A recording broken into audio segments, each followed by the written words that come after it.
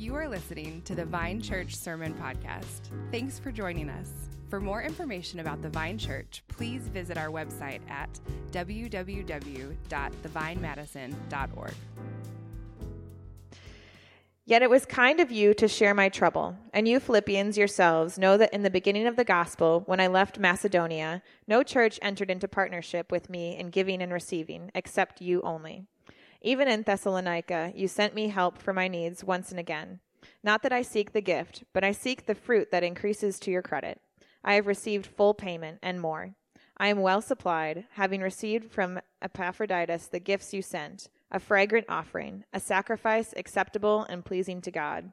And my God will supply every need of yours, according to his riches in glory in Christ Jesus. To our God and Father be glory forever and ever. Amen. Greet every saint in Christ Jesus. The brothers who are with me greet you. All the saints greet you, especially those of Caesar's household. The grace of the Lord Jesus Christ be with your spirit.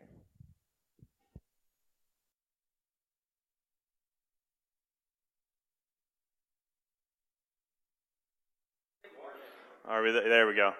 Okay, first of all, before I forget, because I did forget until not long ago, there's this QR code. We'll do the Q&A afterwards. We'll attempt a Q&A afterwards. It's probably more accurate. So if you have any questions, there's like a digital form that you fill out. They'll come to our phones, the elders' phones still. Excuse me. First of all, my name is Houston. I'm one of the elders here at the Vine. I'm on staff, and I preach occasionally. And like Ruby said, as you notice, we're finishing up the book of Philippians today. I have the honor of closing out Philippians for us. And our passage today, I think, is interesting. It's an interesting one. One that I bet you might have noticed, there's not a command in this passage. You know, Paul is wrapping up this letter, and he talks about a lot of things, but he's not telling the Christians of Philippi what to do. Well, will you put up that last slide? There's kind of one thing here in verse 21. It says, greet every saint in Christ Jesus. That's the only command in this passage today. And so, maybe that's a takeaway. Greet each other. Maybe the whole point of the letter is greet each other. Maybe this sermon will be 7 reasons why saying hello to another Christian will improve your life, increase your walk, and make you lose 20 pounds. Or maybe we'll leave that for someone else to preach. No, our passage today is not Paul commanding the Philippian Christians to do anything. He's pointing out what they've already done. And he's going to thank them for how generous they've been to him. And he's going to talk a lot about partnership in the gospel. And he's going to thank them for that partnership that they've had. And finally, Paul's going to talk about generosity and partnership, and he's going to explain that for us a little bit. He's going to unpack it, and he's going to show that it's actually a form of worship. But he didn't direct them to worship. He pointed out that what they did was worship. And so I think is that passages like this can really slip past us. We can read something like this and think, oh, well, Paul is just finishing up business with somebody. This is not really for me. Let's move on. Or even maybe just think this is some long goodbye. Maybe just think this is all a part of the goodbye, and this is not what we focus on when we read the Bible. But friends, this is the inspired Word of God preserved for us. And there's a reason for that. See, passages like ours today serve not to command us of what to do, but to show us the beauty of a way of life. And that's what's happening in our passage today. Paul is thanking the Philippian Christians for how they have loved him so well. We get to read this letter not because he's commanding us or them to live in a certain way, but because we get to have the picture painted for us of a more beautiful way to live. And this is one of the most beautiful and heartfelt passages in all of Paul's writing. And we get to read along. We get to see him pour out this love for the Christians at Philippi. And instead of commands about how we should live, instead, we get to see a picture of a group of people who, when it comes to generosity and partnership, actually got it. And I think this is really a compelling way for us to learn and grow, isn't it? It's like like whenever you really get into a hobby, and you're so into this hobby, and maybe you don't do this, but like when I get into something, man, I spend so much time on YouTube just watching videos of other people doing that same hobby, right? Or doing that same thing. I've got like some nods in the audience. We got some strong people who understand what I'm talking about. So like a year or so ago, I got so into like weightlifting and strongman competitions. I know, you can't tell, it's fine. So I love, and I've probably talked about this before, and I really could go on and on about this, and if you ask Kinsey or the guys in my city group, I have gone on and on about this, but I love watching strongman competitions on YouTube. It is the most fun thing. Some people know what I'm talking about, yes. I love watching strongman competitions. There's nothing better than seeing a guy lift up a 400-pound stone and then waddle across like 100 feet, throw it down, and then pick up something. Like, that is the best, right? It's so cool. It's so cool. The point is, whatever your hobby is, say maybe you like woodworking, or you like basketball, or fishing, or running. Well, not running. But it's whatever your hobby is, like, we get that, right? We want to watch other people who are good at it, and we want to watch, like, maybe it's just me, but like I love watching YouTube videos of people doing what I want to do. There's something about that. It's like, it's like inspires me to want to do that too. And I think that's the important thing is that, like when I watch those guys, when I watch the strongman competitions, like I'm not getting better at strongman, right? I can watch these guys lift stones all day, and I won't get stronger. In fact, if I do it all day, I'll probably get weaker, right? But it's still, like watching that gets me excited, gets me pumped. Like I want to train and do that too. I want to lift big rocks and put them in different places, right?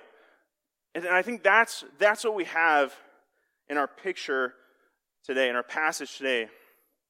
Paul's not telling the Philippian Christians what to do. He's thanking them for how wonderful they've been to him. And that thank you has been preserved for us so that we can see what it means to follow Jesus in this way. That's what we're going to do today. We're going to look at this passage. We're going to see that Paul thanks the Philippian Christians and what he thanks them for. We're going to see their example of their partnership with Paul. We're going to be compelled by this picture. We're going to see the benefits of that partnership. Third, we're going to see the glory of the partnership in the gospel. So again, we're going to see three things. First, the example of partnership. Second, the benefit of partnership. And third, we're going to see the glory of partnership in the gospel. So would you pray with me? Lord, we just pray that in this time, as we come under your word, that you would just bless this time. Pray that as we open the word, that you would open our hearts to your word, that we could receive what you have to say today, and that we, Lord, could grow in what it means to follow you, Jesus, what it means to follow your will, Father, and what it means to be led by you, Spirit. We thank you for all that you give us, and it's in Jesus' name we pray. Amen. All right. First thing we're talking about is the example of the partnership of the Philippian Christians. And what is Paul getting at when he calls them partners with him? This is a word that gets thrown around a lot in our culture. It can mean a lot of things. Maybe you're a lawyer or an accountant, and partner means one thing. Maybe you're the average person on the street, a non-believer, and partner means a completely different thing, right? Maybe you're doing three-legged races, and partners means a third thing. But what does Paul mean when he says partner? Well, let's look at verse 15. If you have your Bibles, I encourage you to turn there. 4:15 says this, "And you Philippians yourself know that in the beginning of the gospel, when I left Macedonia, no church entered into partnership with me in giving and receiving except you only." So the first thing we see here is that the church in Philippi entered into partnership with Paul in giving and receiving. What he means by this is they sent him money. They were supporting him financially in his missionary journeys. And this is really interesting. this is one of the few places in the Bible, and especially in Paul's writings, where Paul uses really business-like terms. It's not a kind of language he usually uses. It's the kind of verbiage that we would use if we were talking about an organization's like profit and loss statements or revenue and expenses. And so the picture here is the church in Philippi was supporting Paul financially, much like we do with our missionary partners around the world, right? It's like the equivalent of Justin and Laurel, our friends that we sent down to Ecuador. It's like the equivalent of them reaching out to us and saying, Vine family, you know that you supported us financially in our move to Ecuador. But what I want us to catch is that the support is not just financial support. In fact, look at the verse just before. I don't think it's going to be on the screen. Look at the verse just before on verse 14. It says, "Yet it was kind of you to share my trouble." And some of your translations will have a note. Mine has a note here at the bottom that says, have fellowship in my afflictions. So some of you, or it was kind of you to have fellowship in my afflictions. And so what Paul is doing is he's raising the stakes. He's saying that the Philippian church didn't just send Paul money, they partnered with him. And this is the beautiful picture that Paul is painting. So you see here that the partnership isn't just about sending money. It's about considering the other's needs the same as your own. And that's what Paul means when he says the Philippian Christians have fellowshiped in his afflictions. They considered the fact that Paul was suffering. They considered the fact that Paul was in need, and they said, those needs are our needs. They saw that Paul was imprisoned, or in need, or hurting. And it was like it was their own brother or sister that was in need. So they jumped into action. They partnered with him, not just in sending money, but in sending help. See what it says in verse 16. Even at Thessalonica, you sent me help for my needs once again. They sent help because they saw he was in need. You know, we remember earlier, Paul talked about this guy Epaphroditus being sent to him. And in fact, we're going to read that later too. See, Paul didn't just need someone to put money in his bank account. He needed help. And friends, we've seen that time and again from our missionary partners around the world. They need more than just money to keep on serving. If you pay attention to Slack, you'll see every time that the Vine sends somebody to Ecuador or North Africa, the most common thing we hear is, thank you for sending these people. Our ministry partners in North Africa and Ecuador, and our other churches in the Madison Multiply Network, they need partnering with. The Vine needs partnering with. They don't just need money. We don't all just need more money to keep on working. They do need money, but not just money. They need support. They need partnership. And this is the picture that we ought to see from the Philippian Christians' partnership, is their extreme generosity. And that's important because true partnership is an expression of generosity. There's no such thing as a partner that is selfish. You know, selfishness is if selfishness is at the core of any relationship, and it's not a partnership. At best, it's a one-sided partnership. At worst, it's just two people using each other. Right? So when we look at this picture of the Philippian Christians who are so generous to Paul that they send him money, they send him trusted members of the church, they send him, we can tell, letters and messages of encouragement, we should be moved to do the same thing.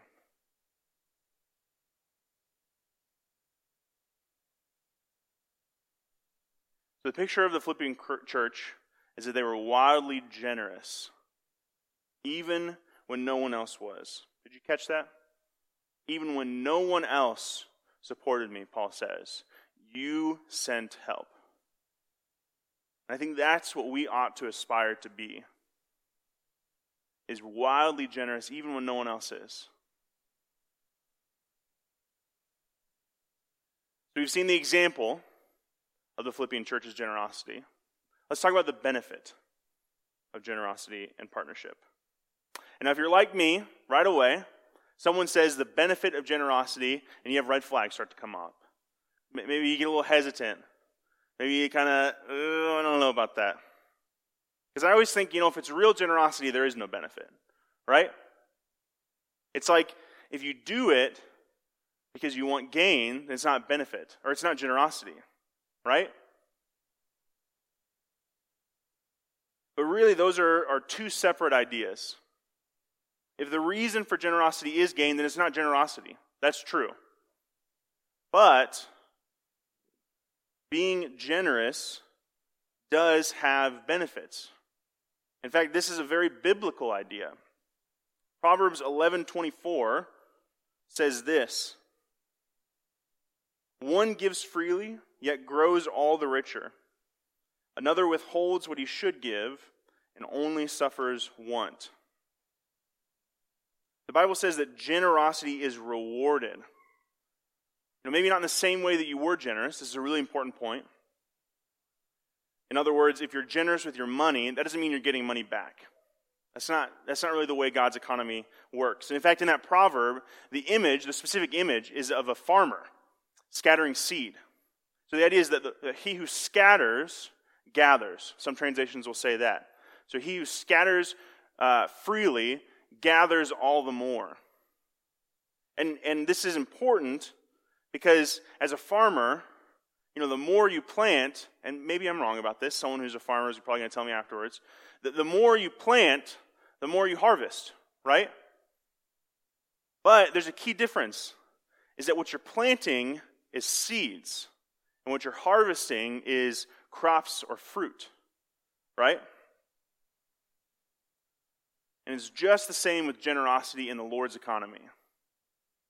Generosity in the Lord's economy is like planting seeds. You're not getting back what you put in, but you are getting something. You're getting crops, or again, fruit. And that really ties into our passage today. You see verse 17, Philippians 4, verse 17, says, "Not that I seek the gift, but I seek the fruit that increases to your credit." You see that? The fruit that increases to your credit. But Paul's saying, he didn't just want them to send money. He wanted them to benefit from being generous.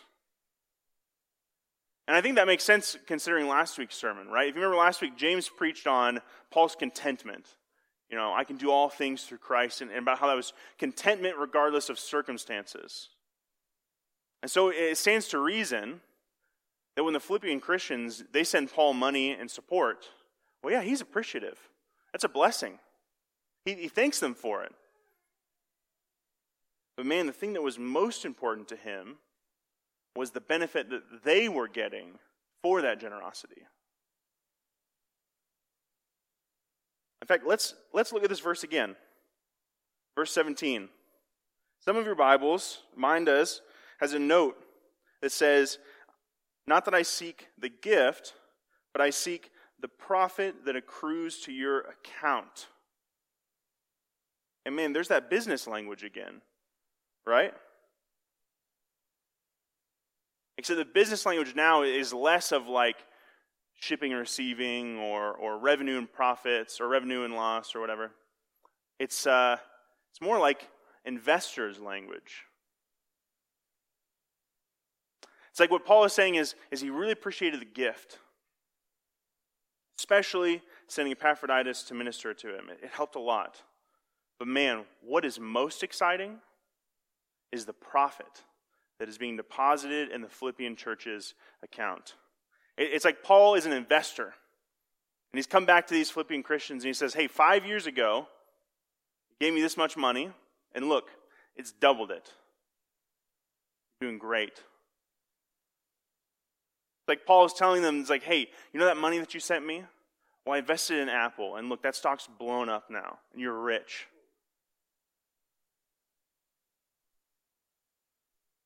You get the picture of partnership and generosity here? See, the Bible tells us the Lord created the world to work a certain way. And that the way it is supposed to work is that generosity is rewarded. And we can trust that. We can trust that because what Paul says in verse 19. He says, "And my God will supply every need of yours according to his riches in glory in Christ Jesus." Friends, the picture here is that we can trust the Lord to reward generosity because he is so generous. Look at the language Paul uses here. According to the riches in glory in Christ Jesus. Paul's not saying, and the Lord will divvy up his meager funds to bless you. No, he says he will reward you in the generous riches and glory in Christ Jesus. In fact, the book of Malachi is a beautiful line for this. Malachi 3:10. And in this passage, it was in the Old Testament, God's talking to Israel, and he's talking about their generosity. He's talking about especially their giving to him. And he's saying that by withholding money, or by withholding their gifts to him and their generosity to others, it's like they're robbing him. But then in response, he flips it and he says this, and it's going to be on the screen.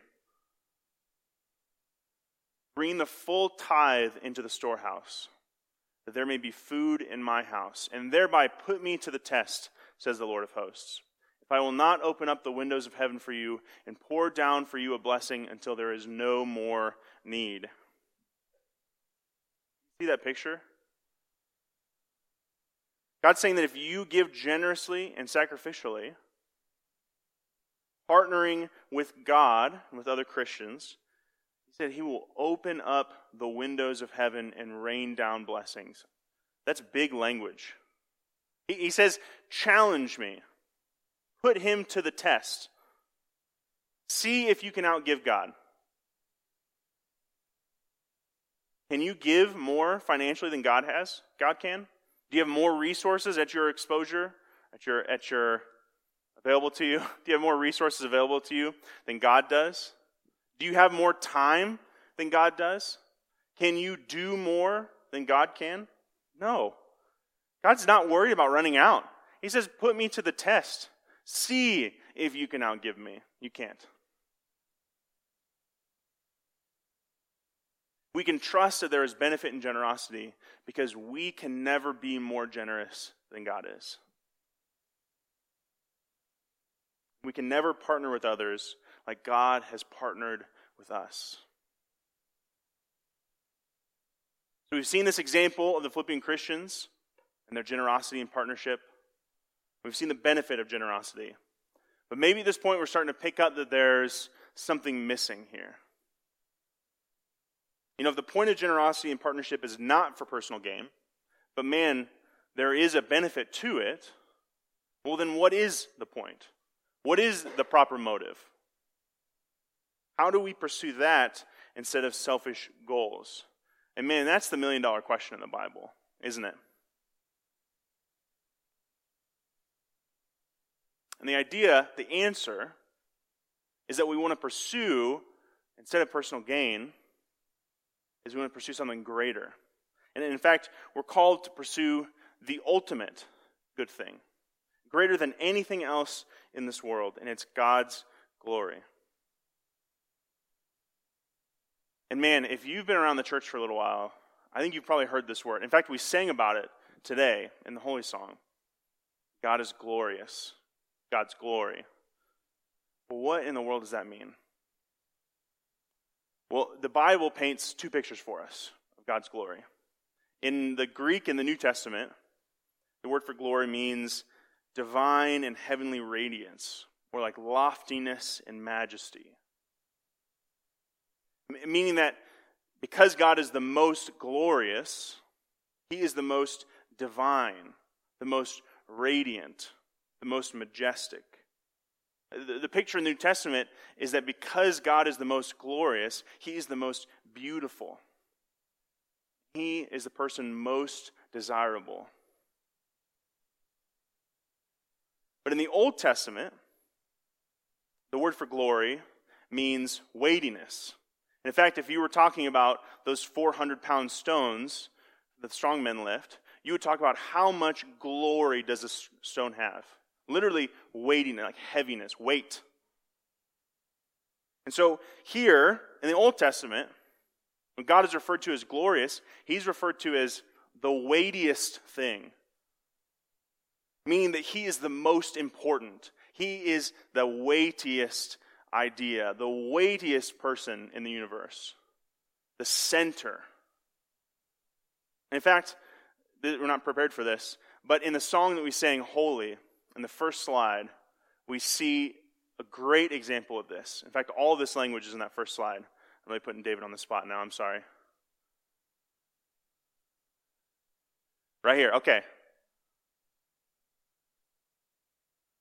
Yes, thank you. What heart could hold the weight of your love? What heart could hold the glory of your love? And know the heights of your great worth. Again, the glory. What eyes could look on your glorious face, shining like the sun? What eyes could see your glory?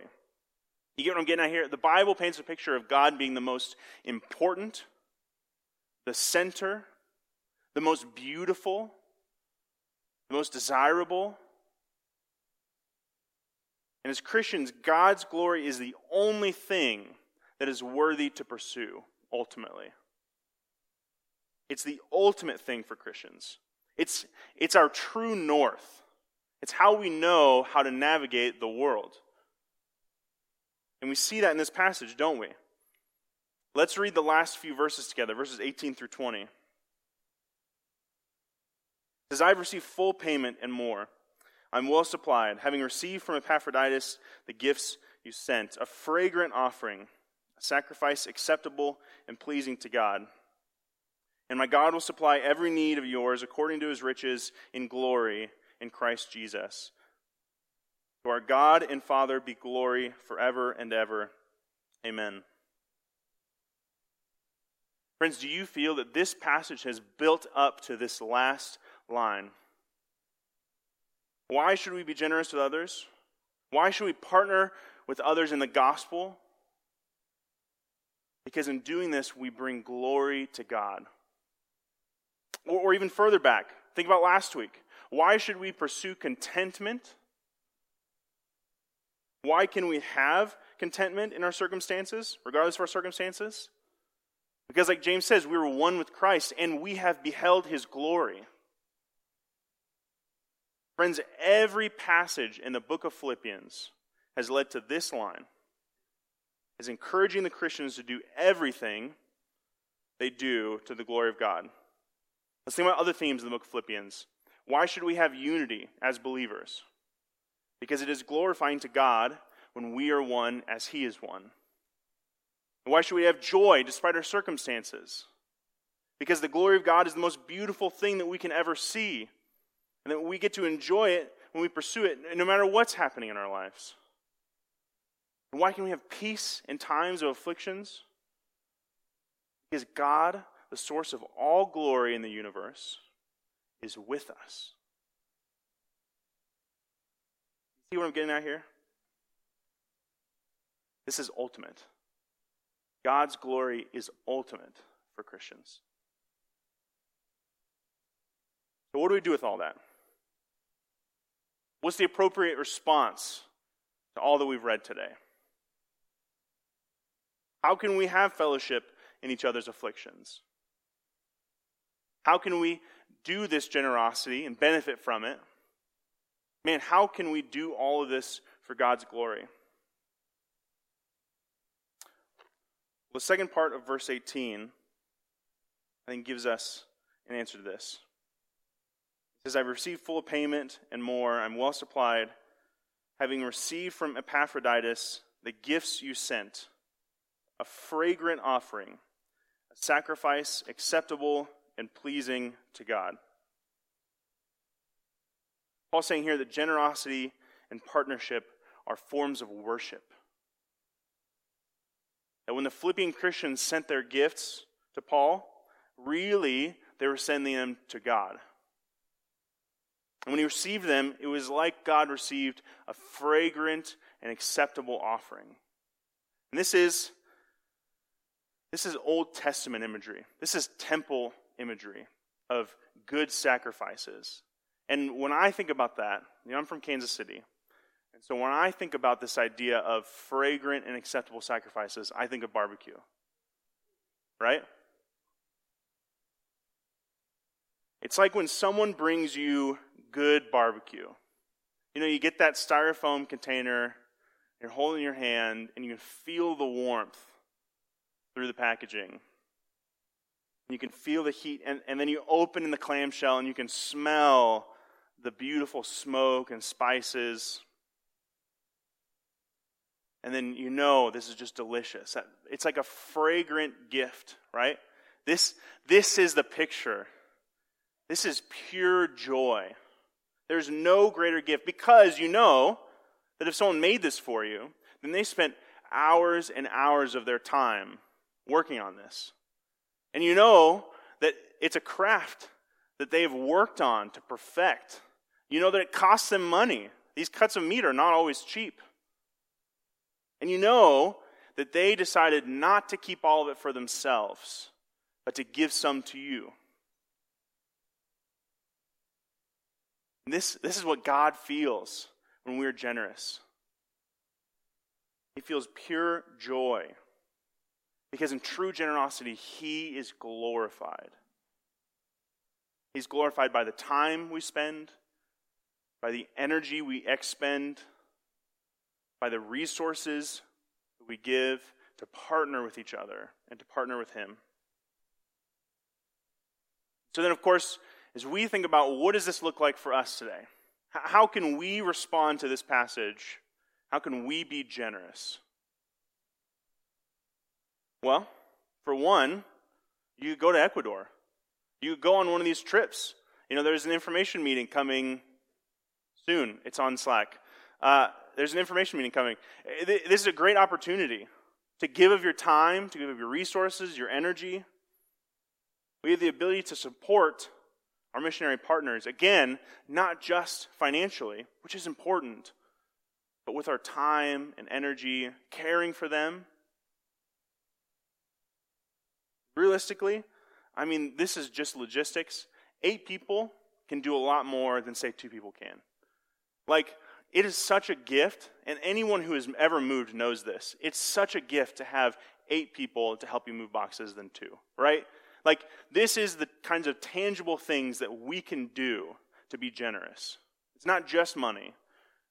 It's time, it's energy, it's thinking about people, reaching out to them. Generosity in that way.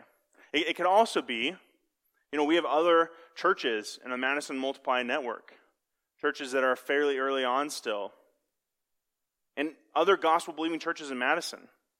And man, if we're all preaching the same gospel, the Bible says that we're all the body of Christ. Well, we are already partnered with them.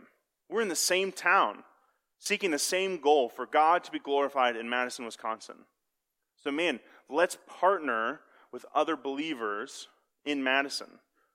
What are the needs of these other churches? What are the needs that we have as a church? We are a part of the same kingdom. We're citizens together. We're already partners.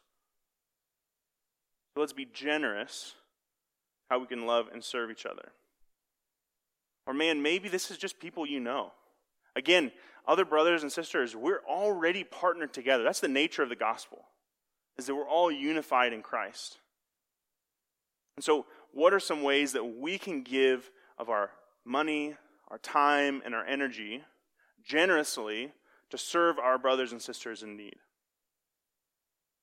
We're all one body together. So that I think the thing to do is to ask ourselves, what can we do to be generous? How can we partner with others for the sake of the gospel? Let's remember all these things, they're expressions of generosity. Whether you're planning a trip to Ecuador, reaching out to other churches, or just caring for the people around you, this is giving of yourself. And the promise of the Bible is that the Lord rewards true generosity. It won't necessarily be the money or the time or the energy that you spent, but the promise is that the Lord notices. He rewards generosity. And again, we can trust that because the Lord is generous. In fact, He's the ultimate image of generosity and partnership. And we know that because God did not wait for us to be generous first in order to give to us, did He? He didn't stay far off when He saw that the world was broken by sin, by our sin. No, He moved towards us. God came to us in Jesus, showing the ultimate generosity. And that though He was in the form of God, did not count equality with God a thing to be held onto for advantage, but emptied Himself by taking the form of a servant, being born in the likeness of men. Friends, the ultimate example of generosity that we have is the Father sending the Son to us to die on our behalf. And the ultimate example of partnership is when Jesus became human in order to partner with humanity, bearing our sins on the cross so that we can have His profit accrued to our account. Friends, generosity is good. Partnership is good. And we must do these things to God's glory. But we will never be able to pursue this unless we first accept that God is the one who was generous to us. That He partnered with us. And that ultimately, God is the one who bought His glory. Let's pray.